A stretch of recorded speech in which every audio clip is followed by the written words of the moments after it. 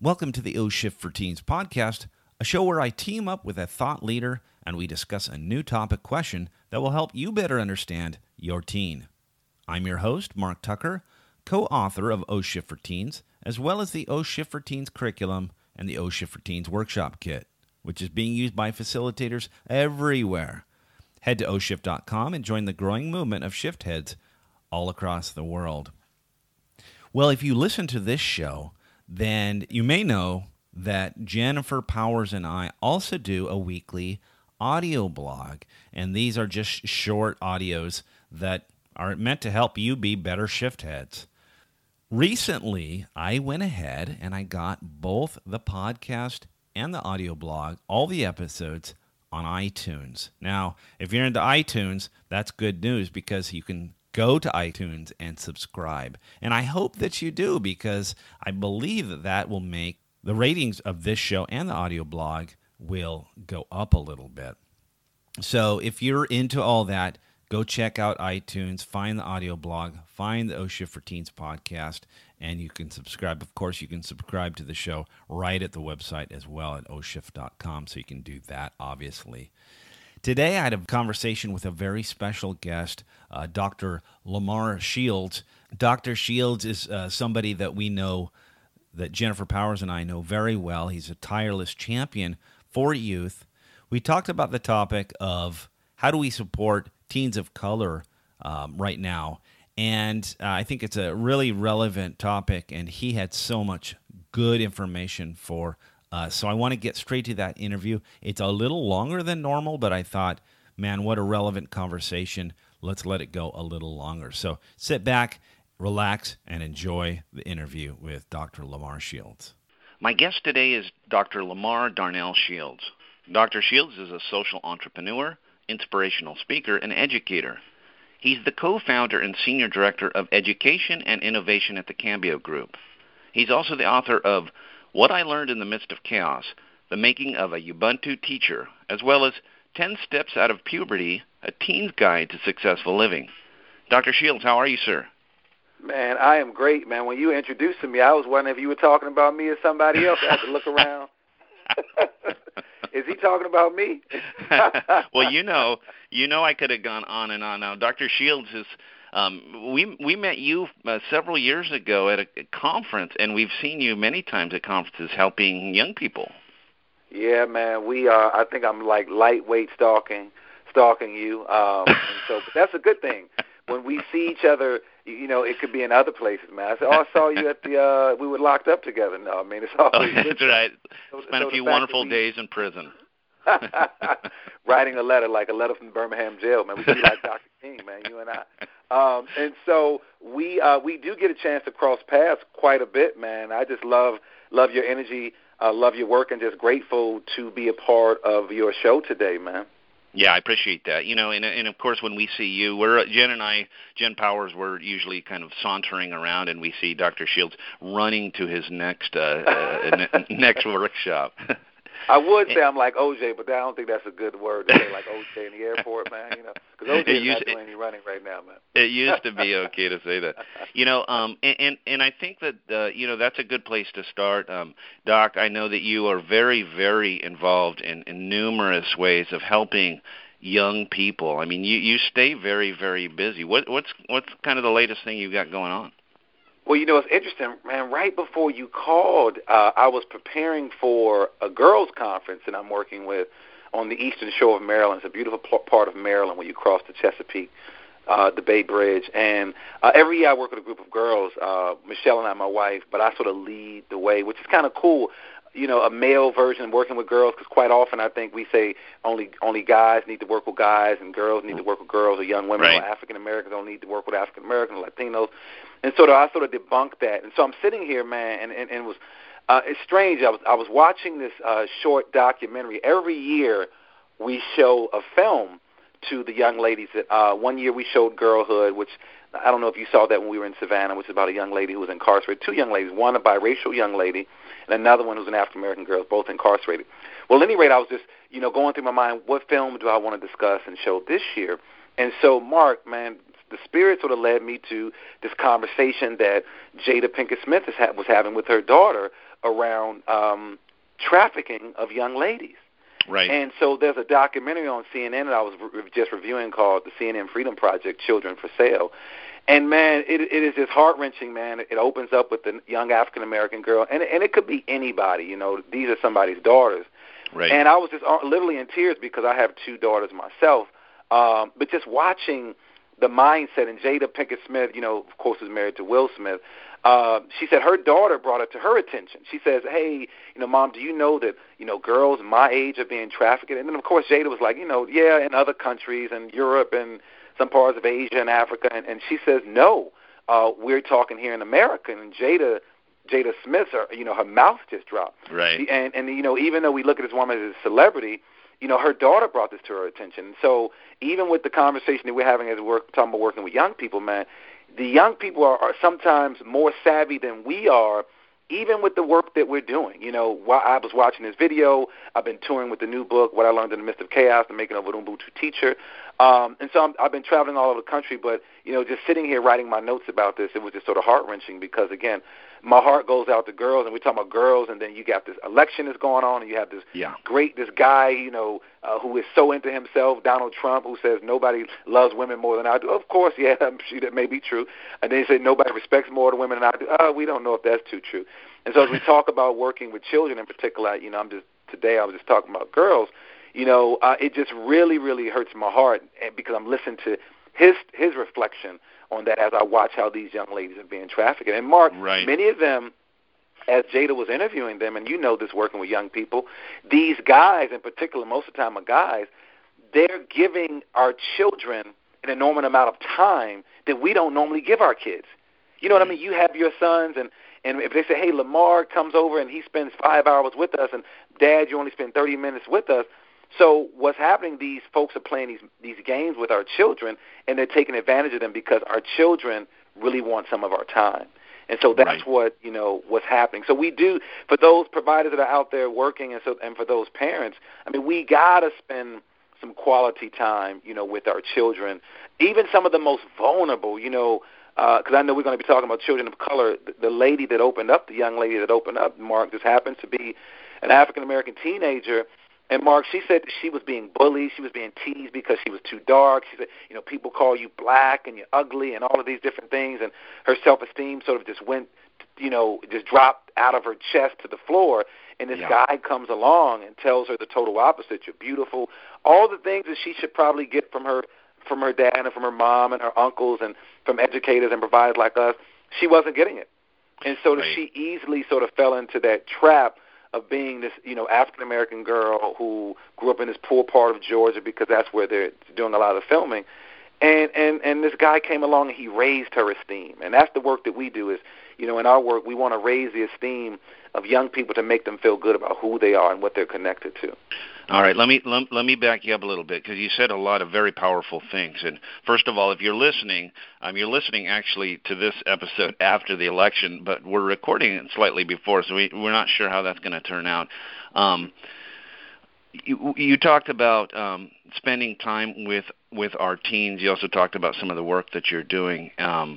And as far as spending time and raising the self-esteem of our kids, that's pretty universal, right? I mean, this is something that you would probably recommend for all of us. A lot of my listeners are people that work with at-risk youth. Not all of them, but many do, and are parents of teens. And do you find that that's a hardship? I mean, specifically to them, spending more time with our teens, give us some focus there. And now this is universal, and I want to get to our topic question is how do we help teens of color? But universally, sometimes we're not doing enough of that. What's keeping us from doing that? Well, I mean, we live in a world really that don't really, don't really honor families as much, man. I mean, the world we live in, we're working 12 hours a day. It's hard for people to get off work to go to their kids' school. After, thank goodness that you and I, and maybe some of your listeners, they may not have this, but, you and I have pretty flexible schedules if we want to drop into our kids' school, if we want to do some of those things. But the world that we live in, it's almost like anti-family because, again, they don't even let us have this time to go visit our kids' school during the daytime. If a kid gets sick, the parent has to figure out some other ways to get somebody to pick them up. And sort of kids sort of see that. They sort of see that, that their time is not valued because of the system that's created that. And that system says that to be great parents, you have to make a lot of money and buy a lot of things for your children. Well, what's happening is, kids are saying, yeah, we do want nice things, of course, but we really want our time. And time is very, very valuable. I think about the movie, I think it was called Changing Lanes with Ben Affleck and Samuel Jackson, and they sort of left this package in the car, and Samuel Jackson was, he was trying to find him, and they were going back and forth, and Samuel Jackson says, but can you give me my time back? That's something that you will never get. It's like when people say, I'm going to go home and catch up on some sleep. Homeboy, that sleep is gone. Ain't no catching up on the sleep. It's gone. You're going to go home and take a nap, but you can't catch up on some sleep. And so that time is important. But even if you can't do that, the way we raise confidence in our children is about self-images, how they perceive themselves. Of course, I go back to this documentary that I'm watching, The Children for Sale. This young lady said that she had a low self-esteem. You don't have to be a college graduate, or you don't have to be a person who has all these degrees to really understand what it means to raise the esteem or the perception of your child. In my house, we don't play around with weight or color or hair or this, that. We don't play those jokes. We don't say, call her fat or call her skinny or call her light or call her black or call her light. We don't really get into that. And so what happens is that when people do have those interactions, when kids are alone by themselves, Mark, they start to think about that. Well, maybe I am chubby. Maybe I am too dark, or maybe my hair is not short long enough, or maybe my hair should be this way. And then lack of good self-image, often leads to behavior problems. When you don't feel good about who you are, you're going to sort of act out. You're going to sort of act out. And I'm not saying, making your kid a narcissist or super arrogant, Sure. Shout out to Kanye West, but we're not saying that. We're saying having a level of perception of a great self-image, what that actually looks like, not what we sort of see on TV, not those type of things. And you really can't help but talk about the election, whoever wins, whoever doesn't win, when you talk about Donald Trump, but his whole image piece and what he was saying about women. There are little girls and boys, because I think we tend to forget that boys also have this self-image. I mean, man, we play sports. You're in the locker room. You talk about a person. We don't really think about that as much for boys as we do for girls. So we have to improve the time piece. We got to be very creative with the time.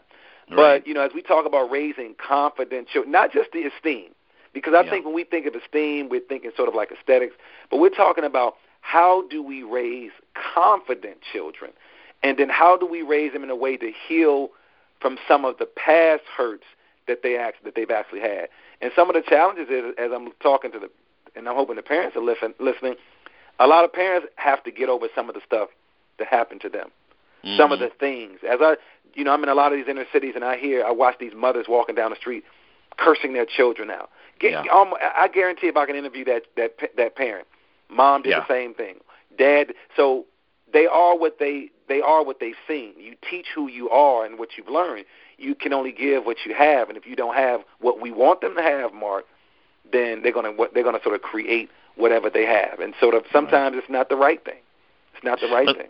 Let me back us up a little bit, because when I sent Dr. Shields a list of topics he could choose from, you sent me, and I know that you could talk about pretty much anything, and I sort of pushed you into how do we help teens of color, and the reason I feel like it's very relevant right now. Of course, it's always relevant, but this is a great time to be talking about it. So when you're talking about self-esteem, let's narrow the focus a little bit, and let's talk about, because a lot of the folks that are listening right now either work with kids of color or that's the reality, right, in America. So let's narrow the focus a little bit about those kids and the self-esteem issues that they're struggling with. Is it the same, or is there any differences? So, I think I've worked with all kids. When I lived in Puerto Rico, because, my roots in PR, I've lived in Puerto Rico, and I've worked with some of the richest white kids that I've ever seen. I mean, Mark, these kids' parents make $1 gazillion, and I don't even know if that's a real word. But what I discovered when working with them, many of those kids had a lot of the self-esteem issues that the children of color actually had, but they processed them differently. But then they also had extra supports. So they had moms and dads who had great health plans that can send them to a psychiatrist or a therapist that can sort of walk them through that. When I think of children of color, I think of a guy by the name of Ralph Ellison, who wrote an amazing book called The Invisible Man. And it is really the only book he's ever written. And he says, I'm invisible because people simply refuse to see me. And he talked about this dichotomy of the psyche of how African Americans in particular, people of color, were being viewed, and how it sort of made him feel very, very uncomfortable, that people didn't see him for who he was. And so when I look at children of color, in particular, let's just say black and brown children, black and Latino kids, there's this whole historical piece where society has created these images that what's white is what's right, to be thin, to be light, to have long hair, all those images. And so when you're a kid and you're looking at these images and you say, well, I'm not white, I'm not thin, I don't have long, stringy hair, I don't have these blue or green eyes, then there must be something wrong with me. I go back to Ralph Ellison with this invisible. So it's saying to me that there must be something wrong with me. So then what do I need to do? I need to do what racism has taught me. I need to do what lack of self-image has taught me. Then I need to begin to create what society says is beautiful. So then I bleach my skin. So I get all this fake hair. I get these eyelashes. I change the color of my eyes. And there's some deep hatred that exists within that. And so we have to shift that what beauty is to all people. Beauty is to whites, to browns, and to blacks, what it is. And sort of what happens is children of color, because they don't control the images, they don't feel like that they're beautiful.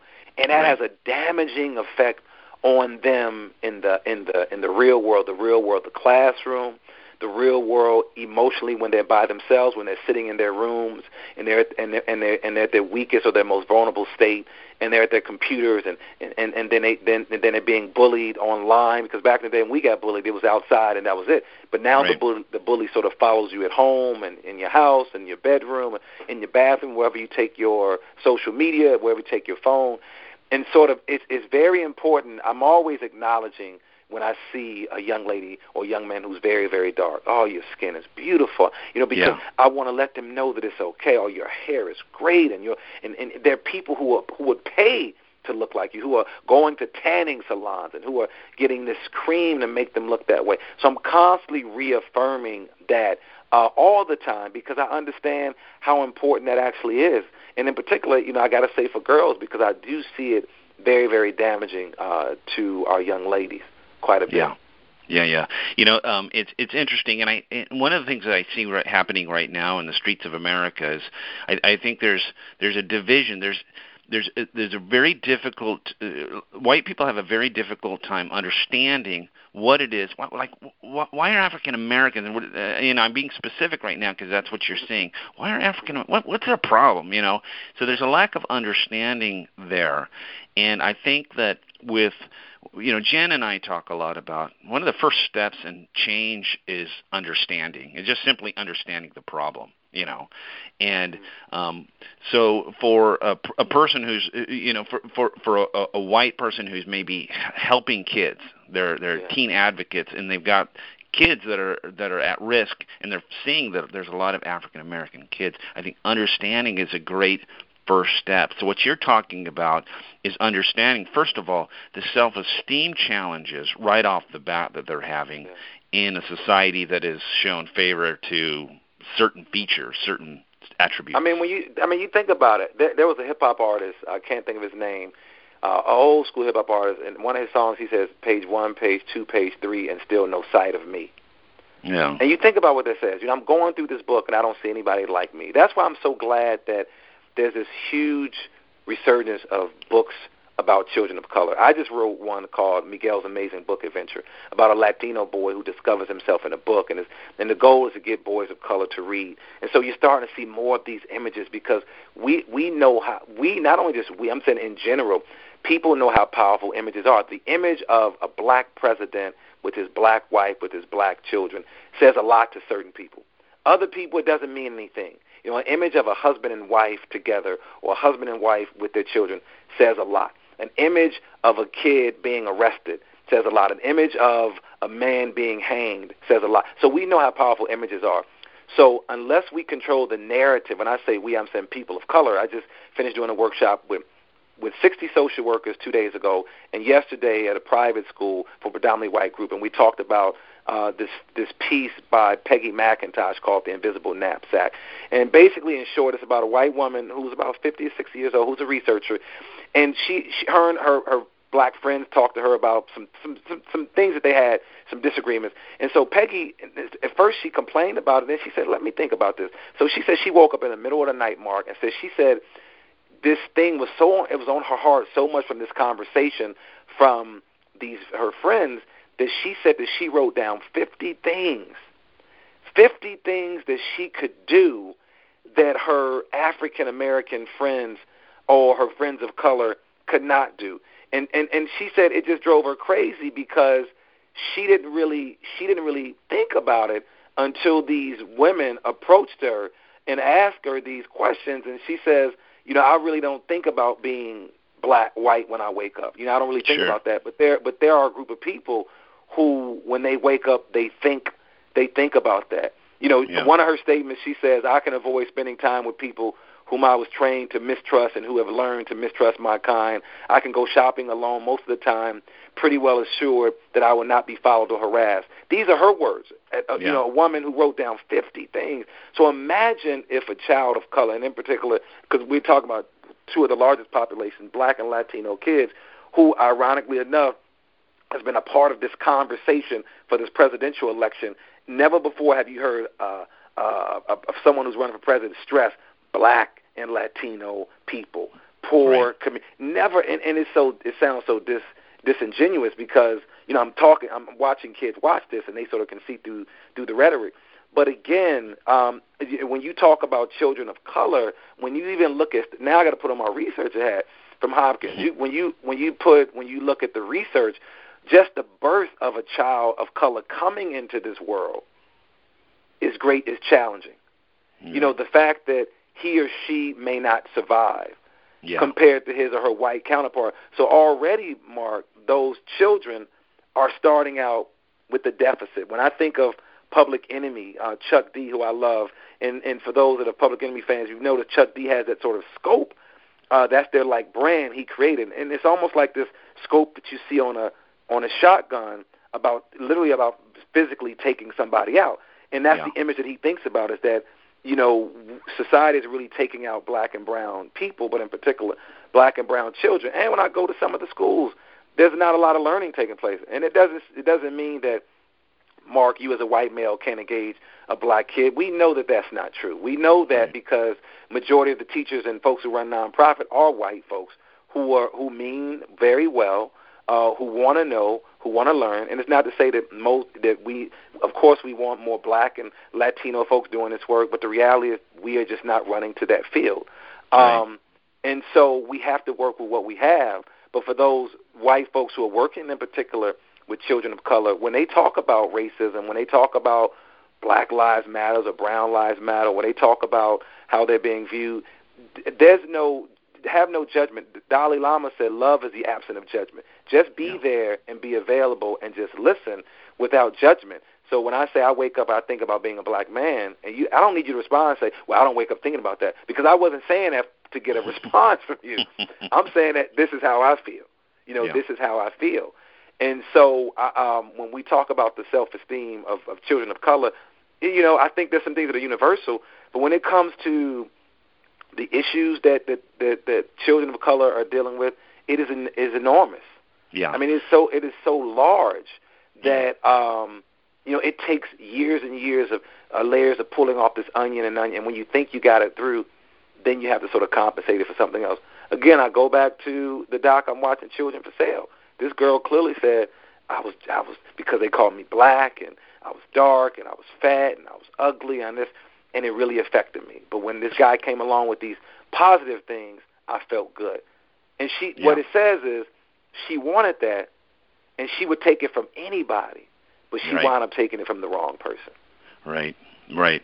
Oh my gosh, Dr. Shields, you've covered a lot of really. There's so many strands I'd like to go off into. I've got a tough question for you, but you were talking about understanding the challenges that these kids are dealing with, and then being able to change. Just give them some positive affirmations and just some uplifting ways of thinking of themselves. Okay, here's my question to you.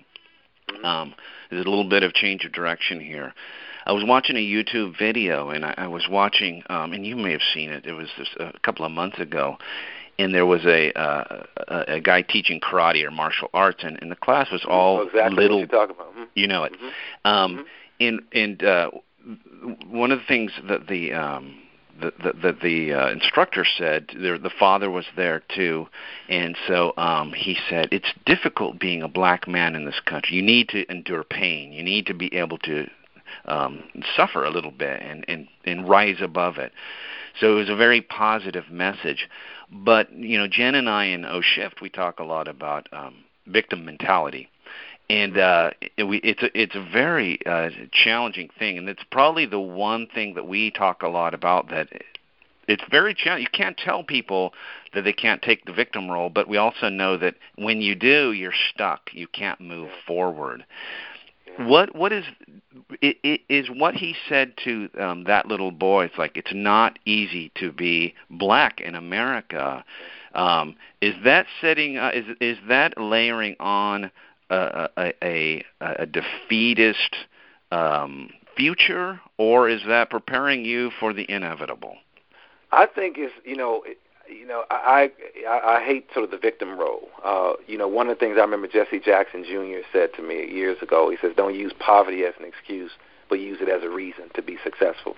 Don't use that my mother was not around. Use it as a reason to be successful. Don't use it because my dad was incarcerated. Use it as a reason. So we sort of flipped it. I really love the image, and you painted a great picture. I think when you understand the narrative of the black community, and let's just say the Latino community, because it's very, very, when you talk about this family connection, it's very, very, very close, very, very close. There's this cultural pride that exists, and this cultural pride is somewhat different from what anybody else has seen. Is that one of the things that you would hear elders say in these particular communities? They would say, make your family proud, and make your people and your race proud. And I remember jokingly saying that to some retired teachers, and it was funny when I said it to them, because they know that that's what their grandparents told them. Make your people proud, make your family proud. And so that's the pressure that you're going into this world. And normally they would say that when they were going to college, and they would give them some money and things of that nature. And so it is not to set them up for failure. It is to remind them of what this world is really about. And we want you to be mindful of those things that have actually going to be taking place. Will they have an effect on you the way that they have on me as a man of color? It may not. But I want to prepare you to deal with that. It is not a failure mentality. It is, I want you to understand what this world is about. But the reality is that we talked about a shift. Dr. Wayne Dyer talks about how we looked at this shift.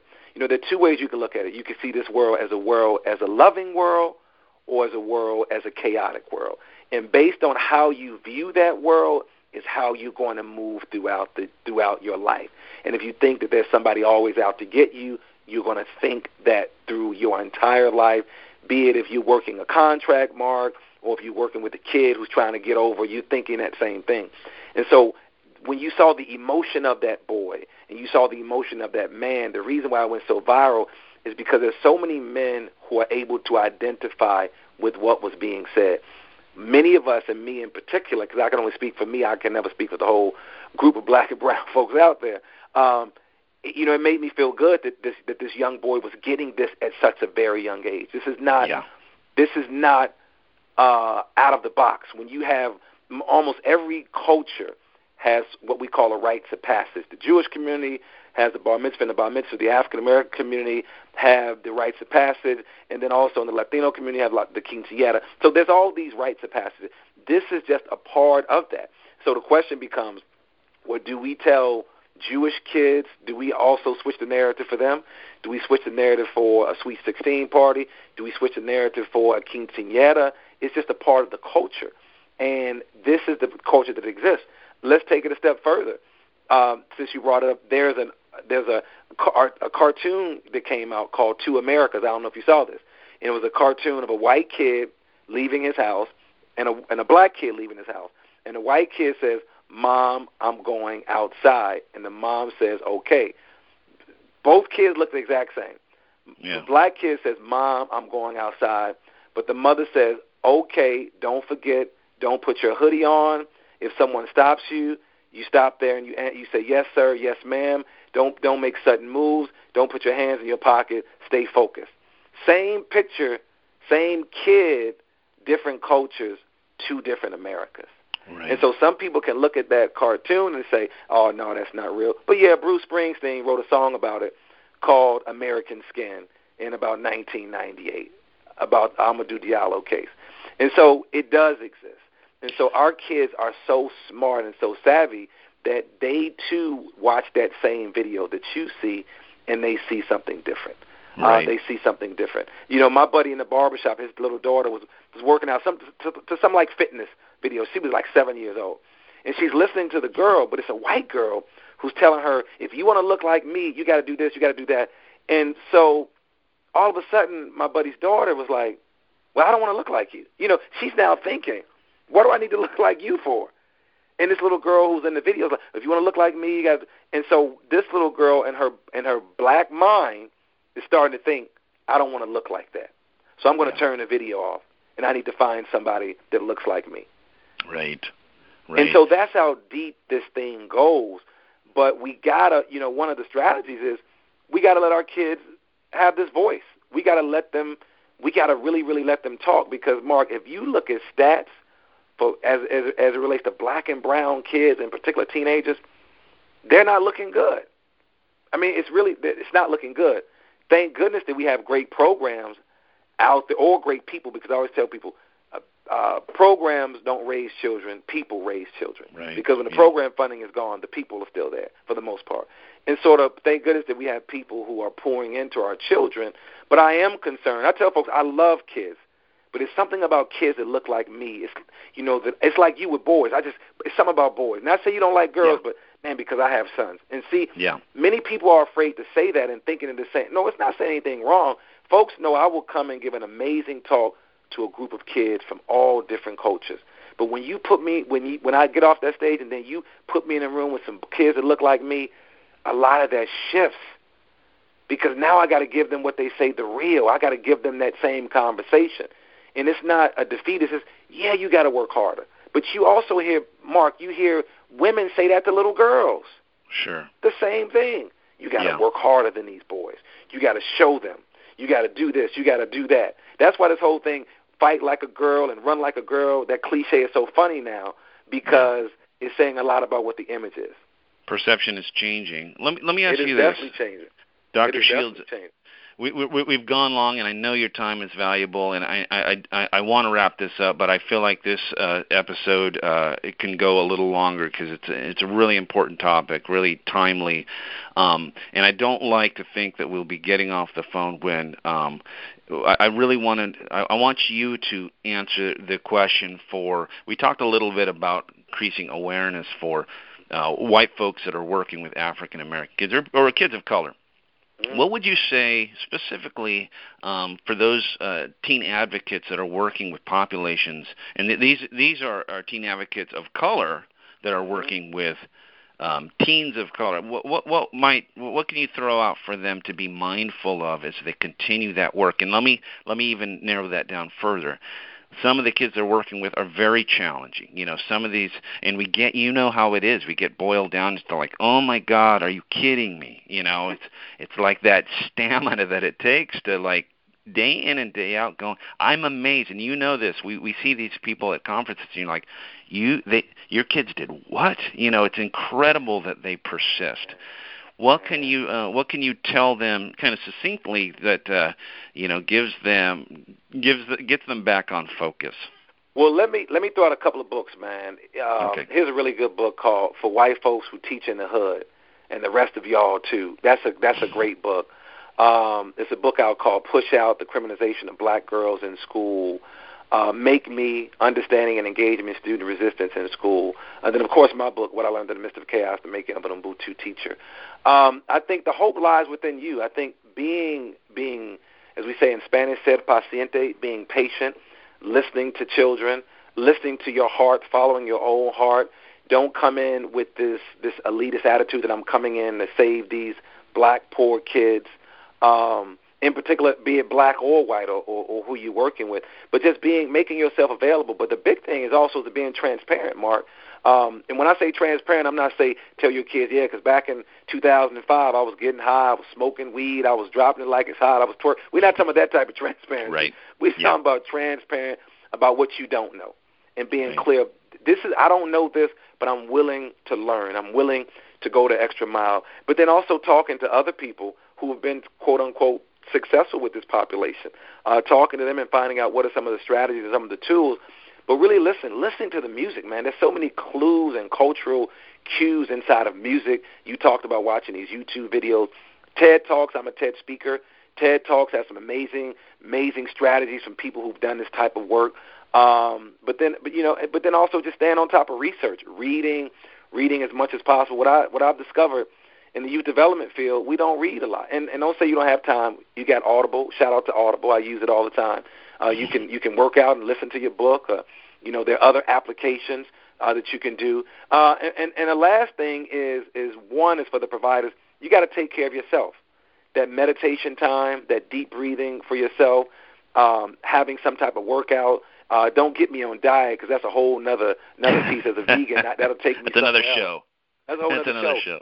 But again, taking that quiet time to start your day and to end your day, because we carry so much baggage at home, and you got to have some time with significant others, those people that you love, and find other things you like to do. A lot of folks are getting into painting and drawing, and coloring is now, making people feel more at ease. Taking a yoga class or going for a running, we got to take care of ourselves. We got to take care of ourselves because we can't give what we don't have. So I mentioned a couple of books. Putting the right food in you and listen to the right music as well. And then the last thing is being around the right people and exposing young people to something different. If you can't take them there, bring in other people who are connected to the neighborhood or to the school, to the barrio, those hoods and those barrios where these kids come from. Bring them in and let those folks talk about how they overcame those particular obstacles. Yeah, 2 weeks ago I talked to Dr. Jones in Villanova. He said some of the same things, sort of giving them a different image of what it could look like, sort of that pull. You also talked about taking care of yourself. I didn't even expect to hear that, but it's so true. It's like giving yourself that proper care. And then research, you really can't do. How do you expect to do well if you don't research? It's a challenge for a lot of people because some people aren't research-minded. Of course, that's what this show is all about. If you're more auditory learner, then each week you can find out how you can help. But I'm sure just reading some of the material that you mentioned, but also your book, Tireless Champion, Dr. Shields, Tireless Champion for Kids. Doc, it's so good to talk to you. I love the passion, and people just in this half-hour conversation aren't really going to get a true sense of who you really are. I recommend to my listeners to look up Dr. Shields and find out what he's doing, where he's at in the country. He's moving around, and if you ever get a chance. We forgot to celebrate the great news, man. This is my first public announcement. Can I make this announcement? You better, yeah. Here, man?